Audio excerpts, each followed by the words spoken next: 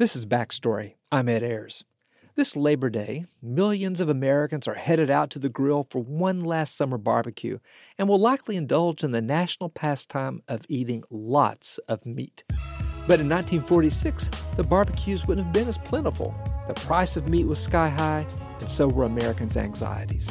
You have restaurant owners jumping off the Brooklyn Bridge because they have no meat to serve their customers.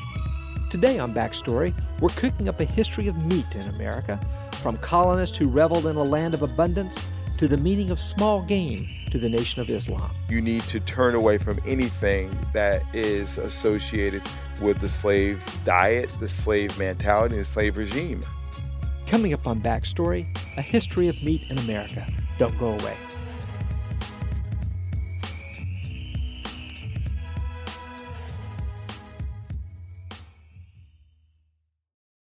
Major funding for Backstory is provided by an anonymous donor, the National Endowment for the Humanities, the Joseph and Robert Cornell Memorial Foundation, and the Arthur Vining Davis Foundations.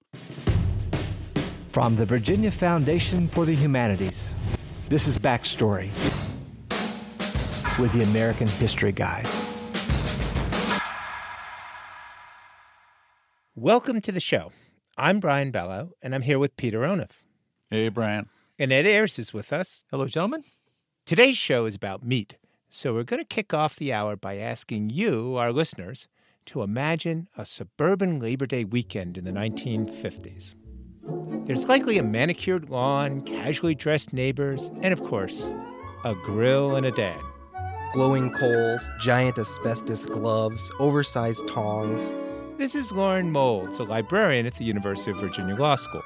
Smoke wafting over the neighbor's fence and his adoring family waiting for the grill to get just right for that giant hunk of meat that's going to go on there and sizzle and spit and taste like Saturday in America. It's an idyllic image, and Moulds says it's completely choreographed. Grilling was an antidote to problems that psychiatrists and family experts saw in the American middle class 2 decades before, in the mid-1930s. These experts thought fathers were too absent from the home and worried about the development of American children. So Moulds says in journals and magazines across the country, there was a call for men to have a stronger presence in family life to balance out the effects of overmothering, to be a great role model for their children in order to ensure that their daughters know who to look for in a man and their sons know what a good man is. But if experts wanted Dad to be around as a manly role model, he couldn't just rush to a dustpan and broom. Household chores were women's work. Dad needed a space for distinctly masculine projects. Moulds says the popular magazines of the 1930s were awash with activities for Dad that wouldn't turn him into Mom. In a 1935 article for American Magazine, former heavyweight boxing champion Jack Dempsey suggested the manly art of cooking. And the key to its manliness, well, that was meat. Well, he's saying basically that men have an innate ability to spice up meals, right? Because men are really good at specialization, men are really good at fun techniques and spectacle. And so he associates men's cooking with various masculine activities like Boy Scouts, camping, hunting trips. He says when a man sets himself to cooking, he can outdo a woman any day. And men spar with every kind of cooking stove imaginable and put unexpected uppercuts in ordinary dishes and make them really knockout fare. Quite the wordsmith along with being a chef. Lauren, was meat always what's for dinner? I mean, what is it about meat? Well, I think meat's the perfect thing, right? Meat is carnal. There's something primal about meat, about cooking meat harkens back to the cavemen. It harkens back to cooking over fires with a group of dudes, you know. It's really something that only men can do. There's a bit of danger to it. There's a bit of expertise. So that's why the barbecue just resonates, I think, I argue, with these fathers. because it's not something that's every day. It's something that requires man. I love you, man. I love you too, man.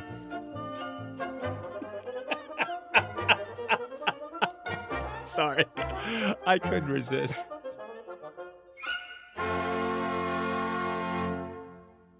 Mould says that the grill, as a distinctly masculine domain, really caught fire in the 1950s after the scarcity of the Great Depression and meat rationing in World War II.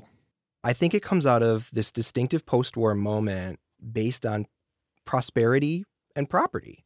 Right? I think the suburbs are a perfect place for something like this to happen because you have unprecedented amounts of families moving out into the suburbs, and they have all of this space in the backyard, and they need to fill that void with rituals. Magazines like Esquire and a growing industry of cookbooks for men showcase those rituals. Mould says there was another reason to fire up steaks in the 1950s, the Cold War. Americans were expected to stand up to those lean, mean communists with voracious capitalist appetites. Grilling became part of American exceptionalism. Buying the meat that is part of that grilling experience proves that the American way of life and consuming meat is such a distinctive and important way of living. It goes to show that we live in a country of marvels where every place in the suburb can have a giant steak or hot dogs or hamburgers every night of the week. And we can do it in a very gratuitous way. I don't know how to explain it, but I think it's a wonderful celebration of Americanness amid a very uncertain geopolitical circumstances. In a way, the American appetite for meat is exceptional. Today, more meat is eaten per capita in the U.S. than nearly any country in the world, and the tendency goes back long before the Cold War. In letters home, immigrants and foreign travelers as far back as the 19th century noted meat centrality in the American diet. One cited the odd American practice of eating meat every day, while another listed the 3 or 4 different types of meat eaten at breakfast alone. So today on the show, as Americans across the country ignite the grill for Labor Day, we're going to cook up stories about meat throughout U.S. history. We'll learn why the 1946 election was called the beefsteak election and explain why slaughterhouses went from bustling cities to the outskirts of town. We'll even take a tour around the Windy City, mapping the history of the Chicago hot dog. But first, let's take some time to explore just why Americans eat so much meat. It's not an easy question to answer. Part of it, of course, is economic. Americans have more money to spend. But the U.S. still outpaces the majority of wealthy countries in meat consumption. There's a cultural side to the story, and Backstory producer Nina Ernest is in the studio to help us explore it.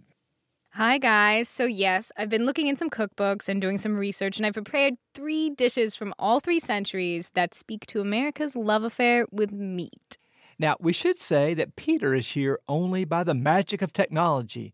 You're on the line from Maine, right, Peter? Yeah, me and my taste buds. So let's get to the grub. What do you got for us? So the first one, I'm going to dish it out, and you're going to eat it, and then I'll tell you what it is. I don't like that. Oh, could we have a running description of what this looks like? It looks like a pie. Yeah, it looks like a pie. Oh, a pie. It looks actually very good. If I see 20 blackbirds coming out of this, I'm out of here. Peter, it looks wait, I'm like eating at the same some time? yeah. Can't I wait for the 20th century? Oh, no. Yeah, it has carrot in it and maybe onion. I'm just guessing. Oh, Ed, this has scales in it. Oh, I'm not kidding. Oh, come on. I don't get paid enough to Hey, eat guys, tell me what it tastes like. Well, Peter, it's mushy yet kind of nice. crunchy at the same Ooh. time, which Mushy, I attribute crunchy. to the scales. Yeah, I would say Yeah. fibrous. So what is it that we're eating? So this is eel. I knew those scales were fishy. I knew those scales were fishy. I cannot believe I ate eel only for Backstory. So when the first colonists arrived in New England, they realized that there was a lot of eel, that it was really bountiful. One early colonist was so excited about this, and he wrote this letter back to England, and he's like, we can take 150 gallons of eels in a night. It takes no work at all. We love it. It's great. And this matters because eel was already popular in England. People had been eating there, including, as you guys did, luckily, an eel pie. Yeah. And so when they came to the quote-unquote New World and they found this bountiful supply of eel, they realized that this was a land of plenty. Land of plenty, Peter? Yeah. Well, the important thing to keep in mind is the prevalence of famine throughout the early modern world, and English people weren't immune. It wasn't until the 18th century that there was something approaching food security in this period. Yeah, and if we're looking at the question of why did Americans eat so much meat, from the very beginning, for the European Americans, the idea could maybe be that they expected that there would always be more to eat. They ate a lot of meat, and they were bigger as a result. Funny that you mentioned bigger, because we're going to move on to our next meat from the 19th century. Okay. So here it is. Tell me that's not a body part. Oh, God. Tell me what you're seeing, guys. This kind of looks a little bit like a vertebrae of a mastodon. It looks like I'm going to touch it. Ew. It's like, what does it feel like? It's like tongue. So is it a body part or an organ? God, this is a lot worse than the eel. It's kind of gelatinous. gelatinous and chewy at the same time. Oh, God. So what we're eating here is buffalo, which went from prevalent across the plains to nearly extinct over the course of the 19th century. Yeah, but century's a long time, Nina. In the meantime, the buffalo stood for really the limitless abundance of the West, right? So we go from the eel to the buffalo, but they're carrying the same story. There's more here than we could possibly eat. So have another serving. And it's not, it's tough because there were multiple reasons why the buffalo were nearly exterminated. Ford's meat wasn't really one of them. But there is one part of the buffalo that may be emblematic of our destructive relationship, and that is its tongue. Yes! I'm 2 for 2. I got the tongue and I got the scales. Only you could interpret that as a victory, Brian, that you ate those two things. So the thing about bison tongue, there's stories of buffalo hunters going out and, killing the buffalo, taking the tongue, and leaving everything else. Wow. So frontiersmen and huntsmen did eat buffalo tongue out west, but I came across a lot of references that said buffalo tongue was a delicacy out east in fancy schmancy restaurants. But it turns out there's actually little historical evidence to back this up. So one historian I talked to explain this discrepancy said that it maybe had to do with frontier nostalgia, that once the frontier was quote-unquote closing, people wanted to believe for some reason that buffalo tongue had been a big fad. So it's more than just abundance. It also has to do with what's fashionable in meat, whether it's imagined I'd or say not. two things. One, my understanding is the buffalo have come back, and so we did not cause any deprivation of the buffalo. That's too bad, isn't it? Exactly. And the next thing is that I can't really relax because there's some other piece of meat over there under a covering, and God. I need to know what it is. Yes, we do have one last piece of meat from the 20th century. Let me grab it. Well, it looks like a seaweed wrapped biscuit with something mealy inside of it. I think it's rice, isn't it? I'm touching it. You're handling, yeah, it's on it the other definitely side. feels seaweed. You know what it looks like? And I'm hoping that it is. I'm hoping that it's Spam. It does have an Asian appearance to it. Yes, I because think of- this of- is Spam sushi. Here, I'm digging in on this one. So, yes, you are right. Our final selection is everyone's favorite canned wartime commodity. Yes. So this is called Spam musubi, and it is from Hawaii, but it's a variation of a Japanese dish. And Hawaii I think it's pretty famously famous for its consumption of Spam. They still love Spam. Really? In one article I read that Hawaiians eat 5 million pounds of Spam every year, which is a lot of Spam. That's a lot of Spam. The military shipped a lot of Spam to Hawaii because there was a large military presence there in the lead up to World War II. So it seems like the mainlanders have moved away from Spam, but people in Hawaii still love it. But there might be a darker side to this story. One historian has argued that because a lot of Hawaiians in the lead up to the war were of Japanese descent, that the territorial government in Hawaii placed a lot of restrictions on their fishing rights, basically so they wouldn't pose a threat to national security. And that really killed the Japanese fishing industry. And therefore, these people were looking for a source of protein, and they happened to find it in Spam. Nina, a fascinating story. And if I wasn't so busy stuffing my face with Spam right now, I would tell you why it's a very 20th century story. It's a 20th century story for a couple of reasons. The first is, while Peter and Ed deal with centuries where folks roamed across the continent simply harvesting what was there, or at least in Ed's case, harvesting parts of that abundance. The 20th century, well, meat is different. It's about the intensive production and packaging of meat. It's about stuffing meat into cans. It's about things like Spam that are kind of unidentifiable. And the second part of the 20th century was about war. And that put American soldiers en masse in Hawaii. Hawaiians started eating Spam, but they lent their own twist to it. And that's the story of America's global expansion, especially military expansion, a very second half of the 20th century story. So, guys, you've had 3 delicious meals from across the centuries. What story do they tell? Well, Nina, for one thing, I didn't take part in this brilliant meal you guys just had. Sounds wonderful. But what strikes me about the early period is that tales of abundance are really told with a sense of wonder from people who are used to scarcity or aware that they can't take this for granted. Yeah, it means something to them. Yeah, and now, if anything, Americans are in a different world, and abundance has different meanings. Maybe there's too much of it. Yeah, today the problem is that we seem to worry so much about eating too much meat in too many forms. And a constant obsession is that how do we deal with the problem of abundance? How do we work it off? How do we avoid the disease that comes from it? Really, how do you deal with the after effects of eating so much meat? I think our predecessors here in American history would be scratching their heads.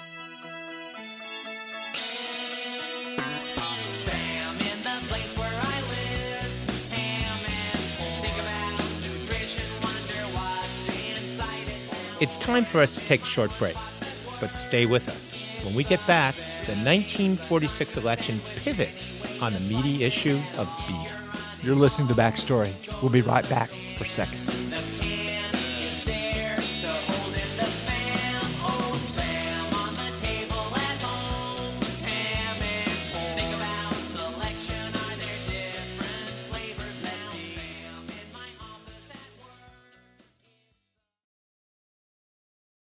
We're back with Backstory. I'm Ed Ayers. I'm Brian Ballow.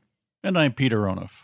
Today on the show, as Americans fire up their grills for Labor Day barbecues, we're serving you some choice cuts on the history of meat in America. We're going to take a moment now to lay out the history behind that shrink-wrapped beef and pork in your grocery store. Consider it the origin story of packaged meat. It starts in the 19th century, in the decades after the Civil War. Back then, meat didn't just appear in a store. If you lived in a town or a city, you were keenly aware of how meat got to your stomach. This is historian Maureen Ogle. She says the process of turning a cow into a steak was hardly invisible.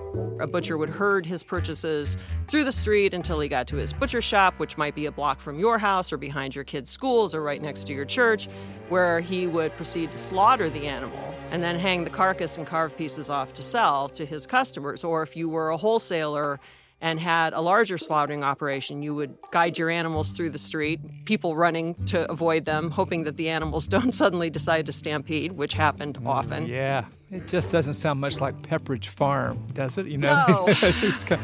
No, not at all. This was the case even in bigger cities, such as New York. Where the Plaza Hotel now stands in Manhattan, there was a huge stockyard. Up until the 1870s, this was the American meat system. Most Americans had no access to refrigeration, and if you wanted meat, it had to be freshly slaughtered. So every city and town had multiple stockyards, and the streets teemed with cattle, pigs, and sheep. As America's urban population swelled throughout the 19th century, the animal population grew too and became ever more of a nuisance. Listen to this angry resident writing the Milwaukee Sentinel in the 1860s, summed up in Ogle's book. There's perhaps nothing more aggravating than to trudge home from work, wading through all manner of filth on the sidewalks, only to find your garden rooted up, your evergreens bitten off and broken, and hanging laundry yanked to the ground and stained with the marks of muddy, cloven feet. Enter a man named Gustavus Swift. Historians consider him the Thomas Edison of meat. In less than a space of about 4 years, the guy completely upended decades and decades and decades of the meat production system in the U.S. It was astonishing to me. Gustavus Swift begins as a butcher, literally taking chopped meat up in a cart around households in the greater Boston area. This is food historian Roger Horowitz. And what happens is he starts trying to follow the animal chain back, how animals arrive at Boston, because he's looking for better animals and better prices. And eventually he follows it back to Chicago. Swift wanted a more efficient way to sell meat than packing millions of live animals into rail cars in Chicago and sending them eastward to be slaughtered. And he starts wondering, well, is there a way to slaughter them in Chicago and then ship the refrigerated meat east rather than ship the animal east? Because if he could do so, it would be an awful lot cheaper and he'd have more control over the kinds of animals that he was then selling. Swift built a fleet of refrigerated rail cars, cooled by ice from the Great Lakes, and packed them with sides of beef and pork. He then sent the meat out east to be sold through a vast network of warehouses up and down the East Coast. Accustomed to freshly slaughtered meat, local butchers and shoppers initially turned up their noses. But his meat is so much cheaper that consumers try it. They find out that it's actually not that different than meat slaughtered in the cities, and there isn't really any measurable impact of consumer resistance to his meat. Over the next few decades, Swift and a handful of other big industrial meat packers would produce most of America's meat. Though the nuisance of urban stockyards and roaming animals disappeared, Swift's meat empire created a new kind of unease. Americans had always known where their beef came from, that they saw the cattle walk into the butcher, but now the entire process was hidden and mysterious. In the 1880s and 1890s, Americans were trying to figure out how to live in this new world they had created. And it should surprise no one that many people pondered food, because the whole food system, not just meat, the entire food system was undergoing an enormous transition because the urban population was growing so quickly. Suddenly people were getting fruit in the winter in cans, and that fruit had come from California. I mean, seemed like a miracle. But as with any period of intense change, there's confusion, there's anger, there's fear, and it's not a surprise that there were many complaints about the food system. At the turn of the 20th century, the federal government's chief chemist, Harvey Wiley, began studying industrial meat. And the results were alarming. He found that meatpacking companies routinely sprinkled their beef with boracic acid, or borax, to keep it from getting slimy during shipment. Now, borax is an industrial disinfectant, good for cleaning floors, not so great for your stomach. The firms also injected sausage and other processed meats with dyes to give them that fresh red color. These dyes are largely taken from the clothing industry. They're based upon coal tar residues from production. So essentially, you're introducing coal tar dyes into the food. Not everybody got sick from them, but when you have that kind of a practice, you can say you have a problem. Wiley pushed hard for federal meat inspections and for mandatory food labels. And he got a big boost from Upton Sinclair, an idealistic young journalist who covered the Chicago meatpackers strike in 1904. Sinclair's reporting eventually turned into the best-selling novel, The Jungle. We talked about the kind of work that they did and what happened inside the plants and the often horrific conditions that would happen. He described rats falling in the mixtures for sausage, meat being knocked on the floor, and all sorts of pretty appalling conditions. And later on, he said that he aimed for the nation's heart, but instead he hit it in the stomach. The Jungle caused a national uproar. Soon after, at the instigation of progressive reformers, Congress passed the Pure Food and Drug Act, establishing federal regulation of the meat industry.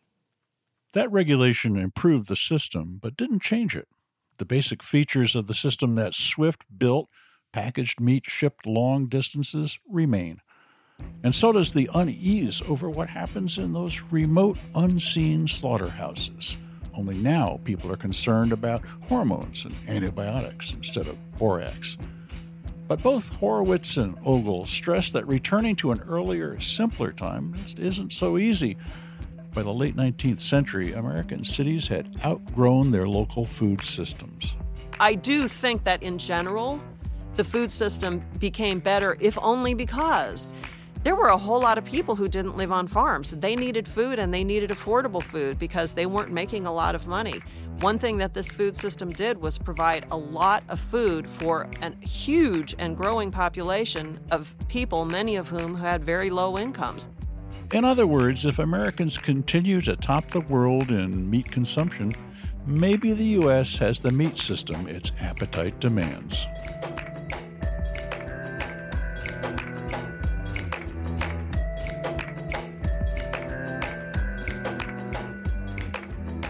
Maureen Ogle helped us tell that story. She's the author of In Meat We Trust.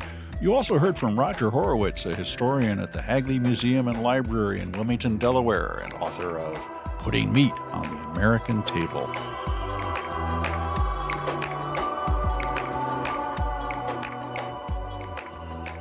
The Pure Food and Drug Act of 1906 wouldn't be the last time the federal government got involved in the meat business. When the U.S. entered World War II, the Roosevelt administration asked Americans to limit their robust consumption of beef so there would be enough to send overseas for the troops. If not, beef would become scarce and prices would skyrocket. The administration tasked the Office of Price Administration, or OPA, to oversee a rationing effort. This now-forgotten federal agency instituted price controls and distributed ration coupons to families. Historian Meg Jacobs says that the OPA even had mascots to help motivate Americans to buy less.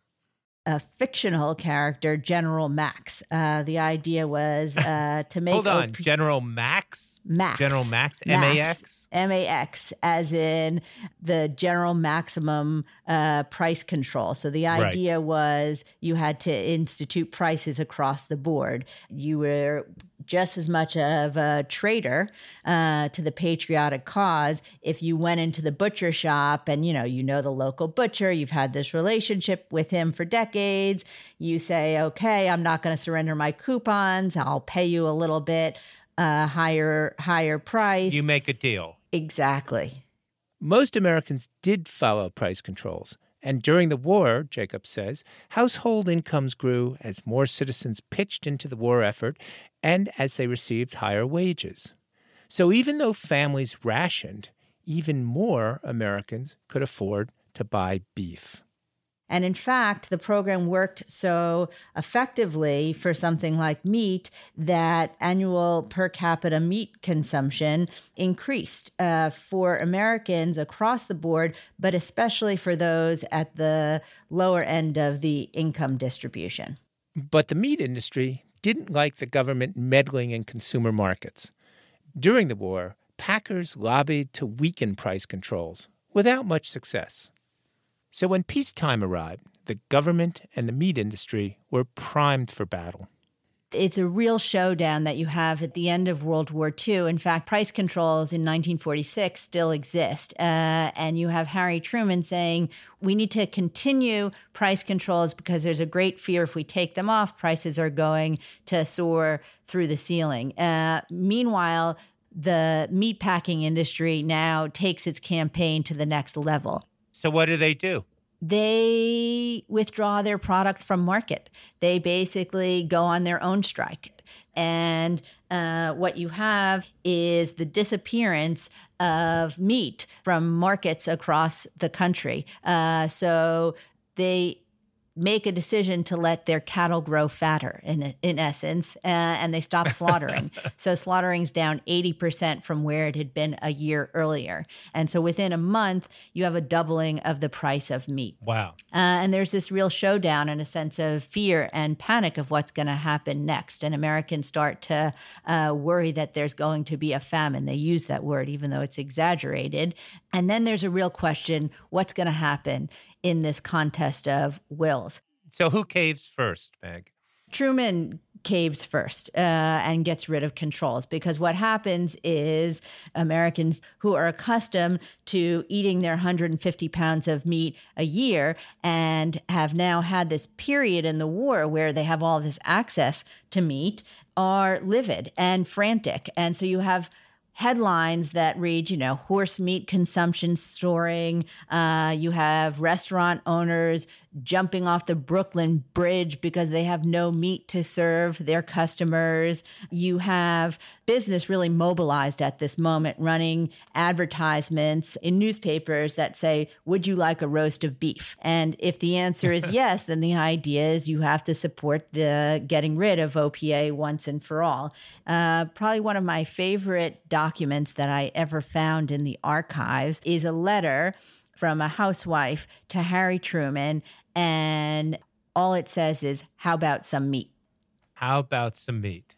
And that really sort of captured and reflected the country's mentality at that moment. And indeed, October 15th, Harry Truman decides, okay, we've lost, and he gets rid of controls. Jacobs outlined the consequences of this battle. The following month, voters would rush to the polls in the 1946 midterm elections. Democrats had controlled the White House and both houses of Congress for more than a decade. But meat was about to change that equation. Americans do like their meat, and they do respond to immediately what's before them. And this was a central dinner table and pocketbook issue. And some have called the 1946 election the beefsteak election.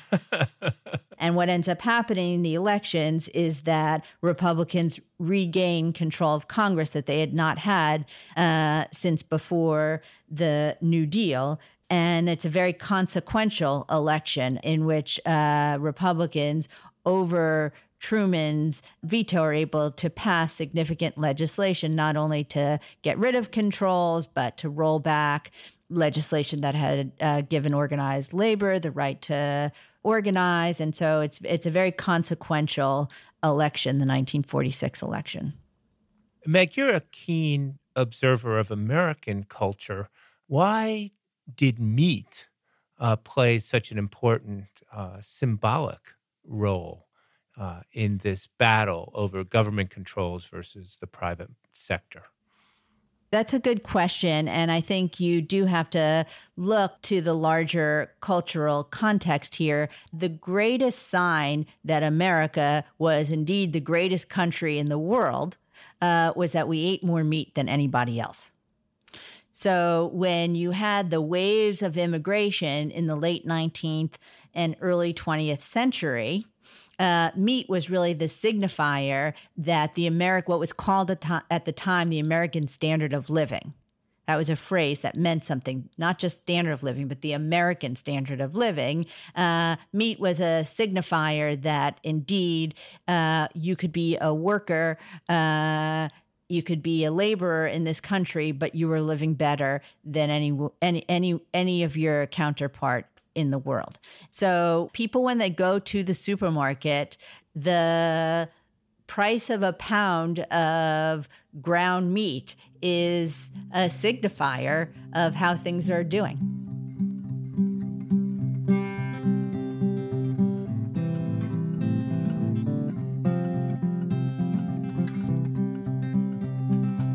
Sometimes you eat the steak, oh, maybe the steak eat you.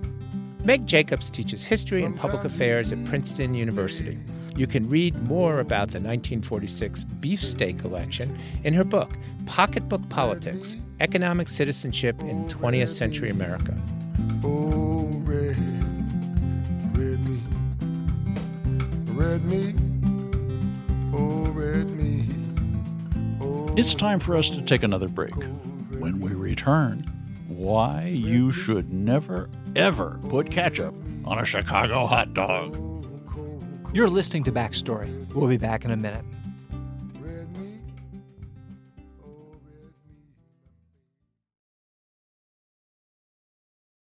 This is Backstory. I'm Peter Onuf. I'm Ed Ayers. And I'm Brian Bella. We're filling our plates today with stories about meat in American history.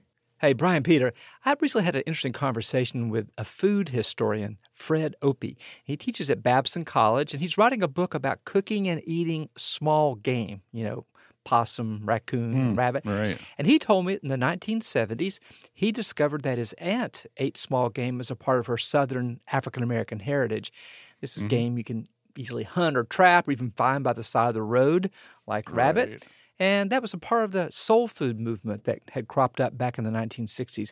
But Opie said that eating small game was actually quite contentious. And I want to play you a small clip of our conversation. Certainly, there are groups of people who I would call food rebels among African-American community who saw small game as a negative. And I'll give you two, for example. Dick Gregory, the comedian, saw the whole soul food movement and the consumption and preparation of that type of food as unhealthy, as genocide to the black community. Then you have the leader of the Nation of Islam, Elijah Muhammad, who started an organization in the 1930s. His mantra throughout was, you need to turn away from anything that is associated with the slave diet, the slave mentality, and the slave regime. For many enslaved Africans, they did receive rations from their masters, but they were forced to continue to hunt small game to supplement their diet or starve. So for many people, the consumption of small game became associated with slavery.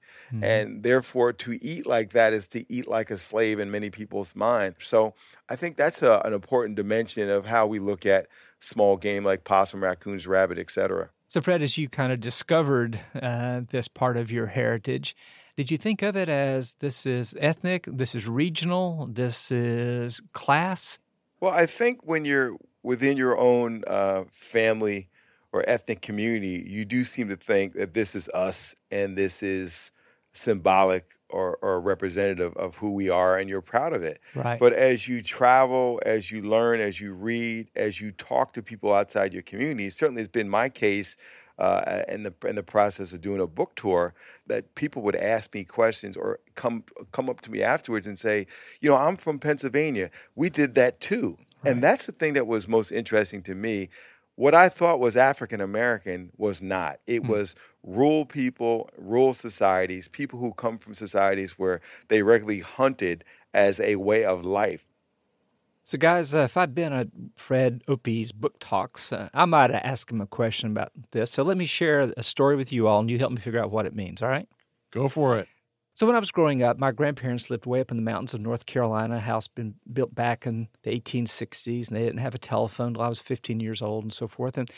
And sometimes young cousins would bring girlfriends or boyfriends to visit. But we had this uncle who was an insurance agent over in Johnson City, Tennessee, and he found it deeply amusing to torment both his nephews and nieces and our guests by pretending with a very straight face that we were getting ready to eat possum or squirrel. Yeah.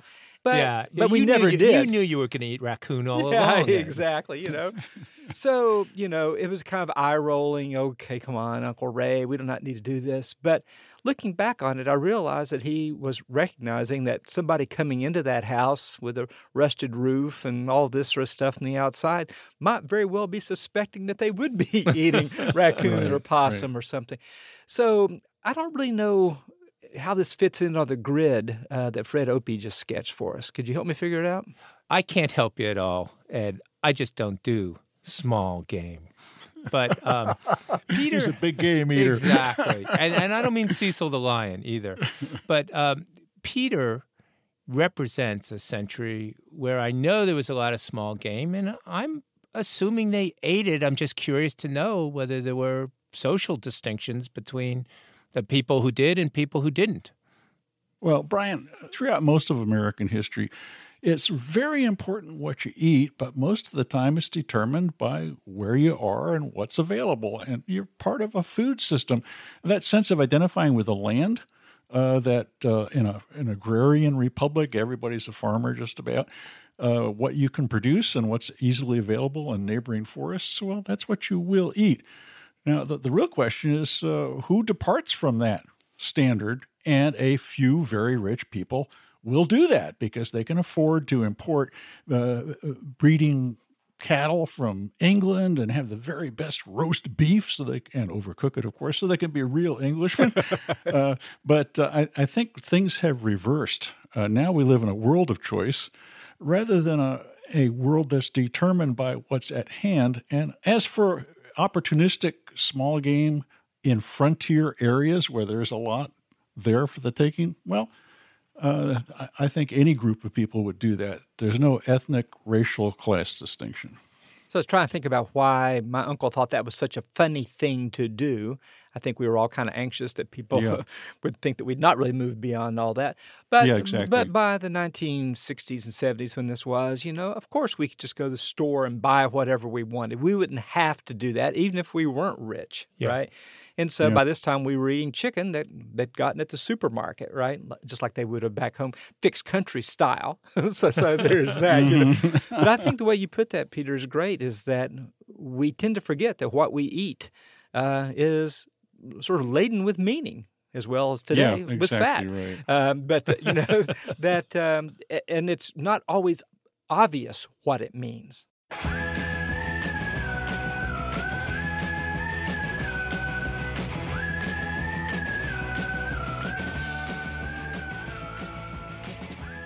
If you watched television in the early 1990s, it's a safe bet that at some point you saw these two commercials. Pork, the other white meat. Beef, it's what's for dinner. Sitting there on the couch, you probably did not realize the government had a hand in these slogans. They were the result of something called a checkoff.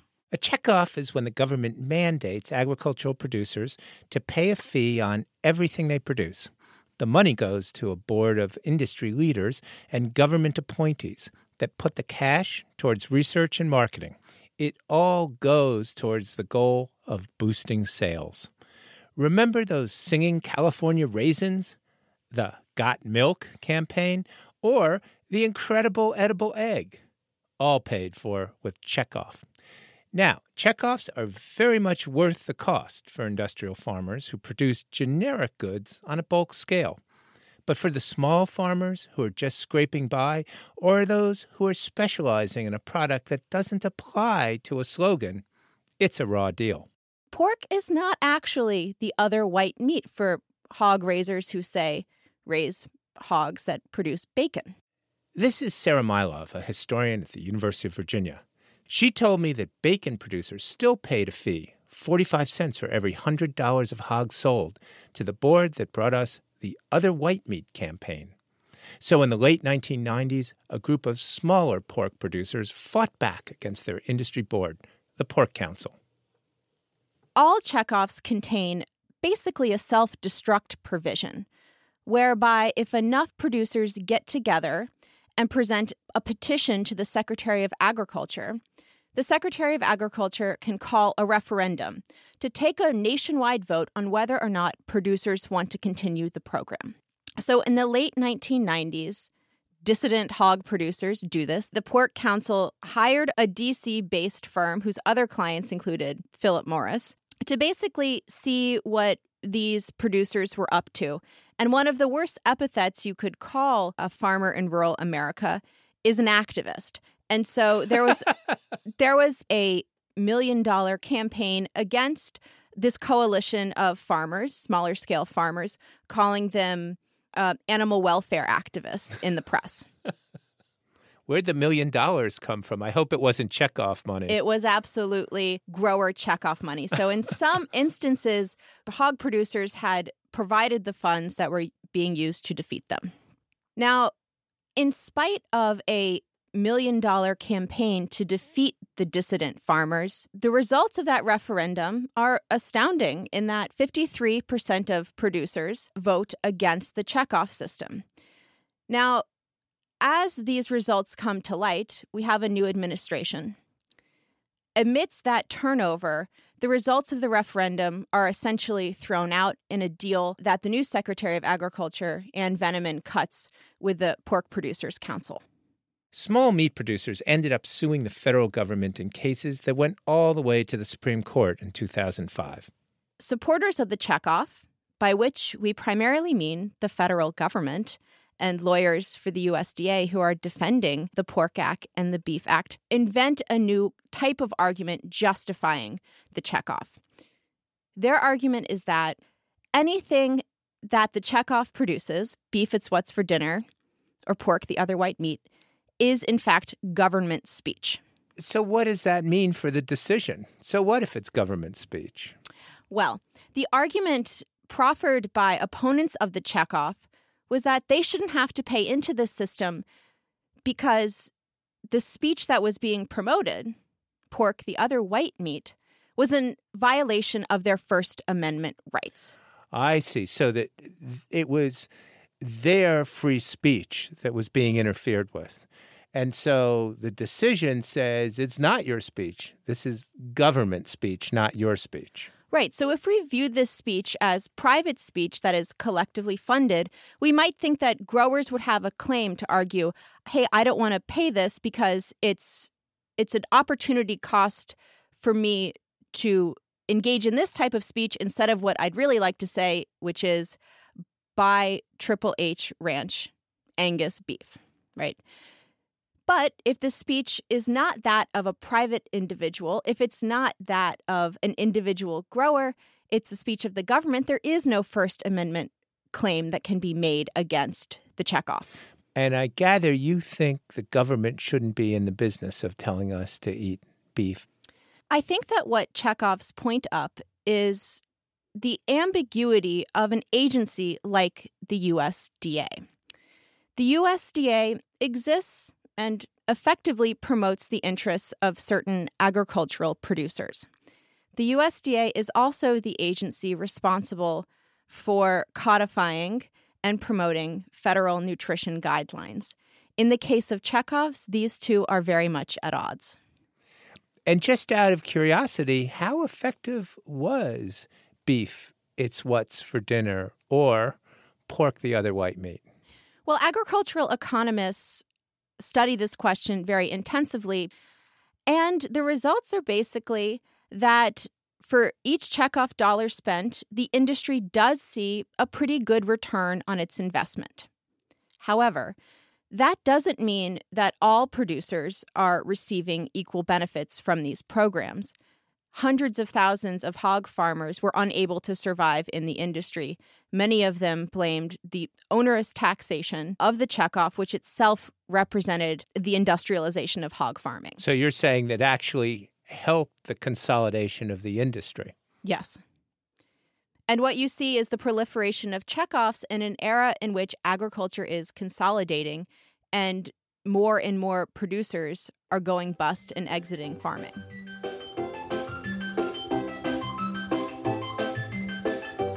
Sarah Mylov is a historian at the University of Virginia.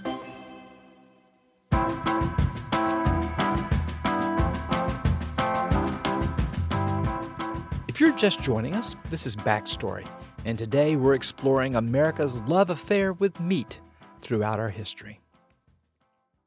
We wanted to end the show today by savoring one man's passion for meat. Chicago-based author and food historian Bruce Craig has written several books on the most iconically American of meat morsels, the hot dog. The hot dog arrived on American shores in the middle of the 19th century, brought over by German and Eastern European immigrants as the sausage. They slowly morphed into hot dogs over the following decades, with different U.S. cities crafting their own regional versions. Radio producer Colin McNulty recently accompanied Craig to a few famous Chicago spots.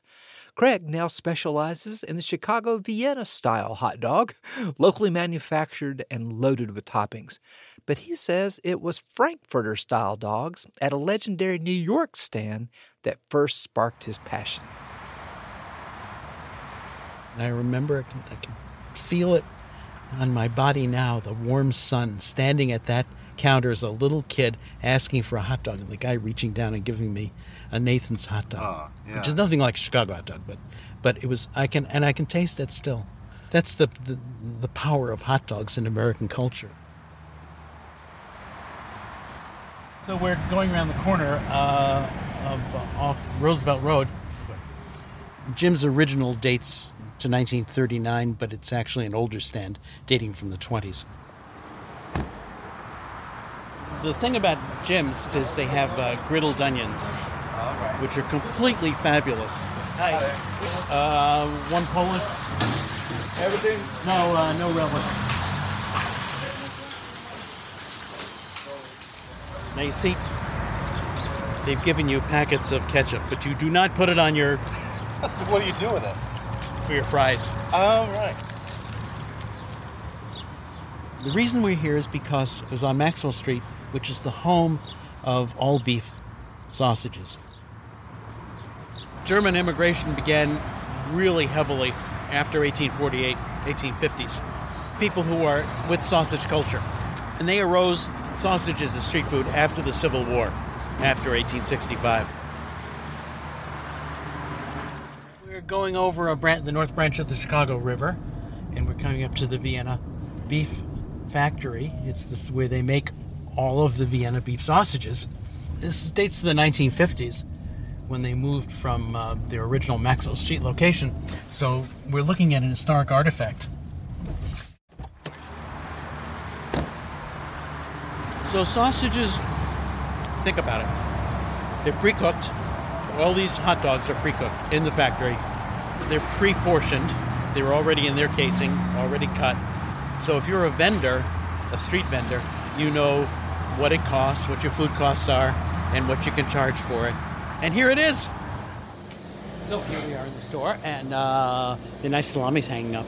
Yeah. And here's a case. Hi, how are you? Tom Pierce. Yeah, nice to see you. My name's Tom Pierce. I'm the Director of Marketing at Vienna Beef. I've been here since 1968. From time immemorial, nobody knew what went into the butcher's grinder. So there's a standard joke in America that if a German butcher set up shop, all the dogs and cats disappeared. Well, I think that if the general concept of sausage is chopped meat mixed into a batter and stuffed into a casing, that's a broad description of the raw materials. You could use all kinds of things to make that batter. So in some cases, maybe you don't want to know what's in there. At Vienna, we use two ingredients. Fresh domestic bull meat, which is very, very high in protein. Bruce, you know that? We use brisket trimmings, which are very sweet, and they carry the flavor. We protect our recipe incredibly. What is it? It's a little bit of this and a little bit of that. Sure. Well, we're going to Murphy's, and it's a classic hot dog stand. The guy who owns it, Bill Murphy, is a fanatic about a classic Chicago hot dog. Voila.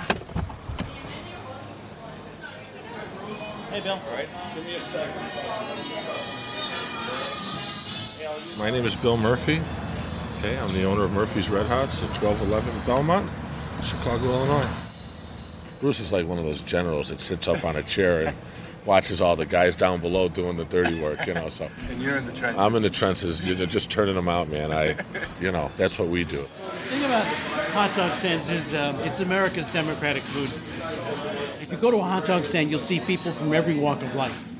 Crosses every age group, every economic level that we have. And this is the beauty of a Chicago hot dog stand. Yeah, these are ours. Okay, so spring mustard on the side, bright green relish on top, chopped fresh onions, tomato slices on the side. Pickle spears? You have to have peppers. Yeah, okay. One. Yeah. Thank you, dear. Very much. Think about a hot dog stand owner or a hot dog in some part of the country which has its own version of a hot dog, like a Coney in Detroit. These industrial products are individualized and they're naturalized into a local food culture. And it's an art. Aren't these good? Yeah, they're great. So this gets to the subject of why you don't put ketchup on a hot dog. So the culinary theory is this. If you think about the flavors in a hot dog, it is sweet, sour, spicy. It's soft but snappy. The pickle and the little hot sport pepper are crunchy. If you think about it, it makes a whole. It makes a culinary whole. Suppose you put ketchup on that. It destroys everything because all it is sweet, vinegary goop. Makes you angry.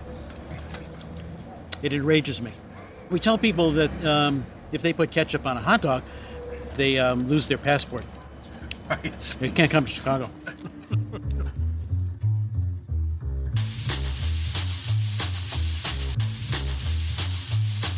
That's author Bruce Craig with Chicago-based producer Colin McNulty. My baby works in a hot dog stand, making them hot dogs as fast as you can. Up steps a cat and yells, don't be slow. Give me 2 hot dogs ready to go. Hot dog, she's my baby. Hot dog, drive me crazy. That's going to do it for us today, but you can also find us online. Visit us at backstoryradio.org. While you're there, help us shape our upcoming episodes. We're working on shows about Catholics in America, censorship, and U.S.-China relations. Leave a comment or question on the site or send an email to backstory@virginia.edu. We're also on Facebook, Tumblr, and Twitter @BackstoryRadio. Whatever you do, don't be a stranger.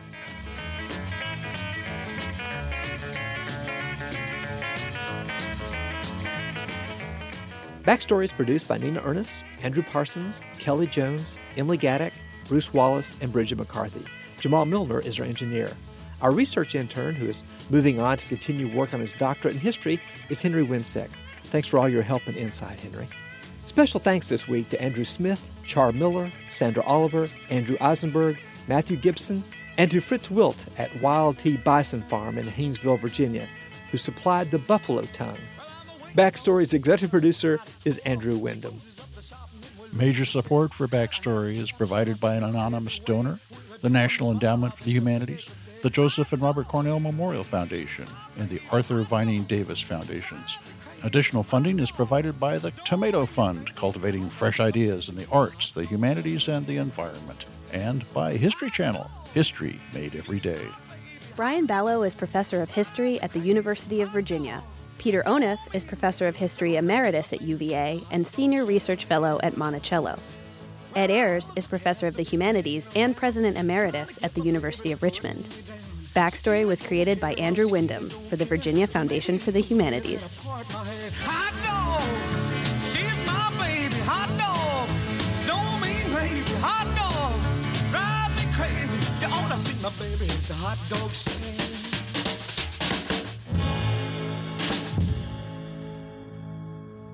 Backstory is distributed by PRX, the Public Radio Exchange.